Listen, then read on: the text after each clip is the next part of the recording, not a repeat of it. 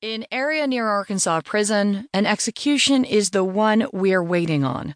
By Alan Blinder and Manny Fernandez in the New York Times U.S. section. I'm Christy Burns.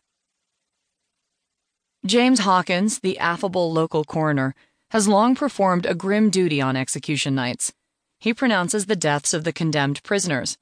He has done it more than 24 times. Hawkins anticipates declaring another man dead on Thursday night when Arkansas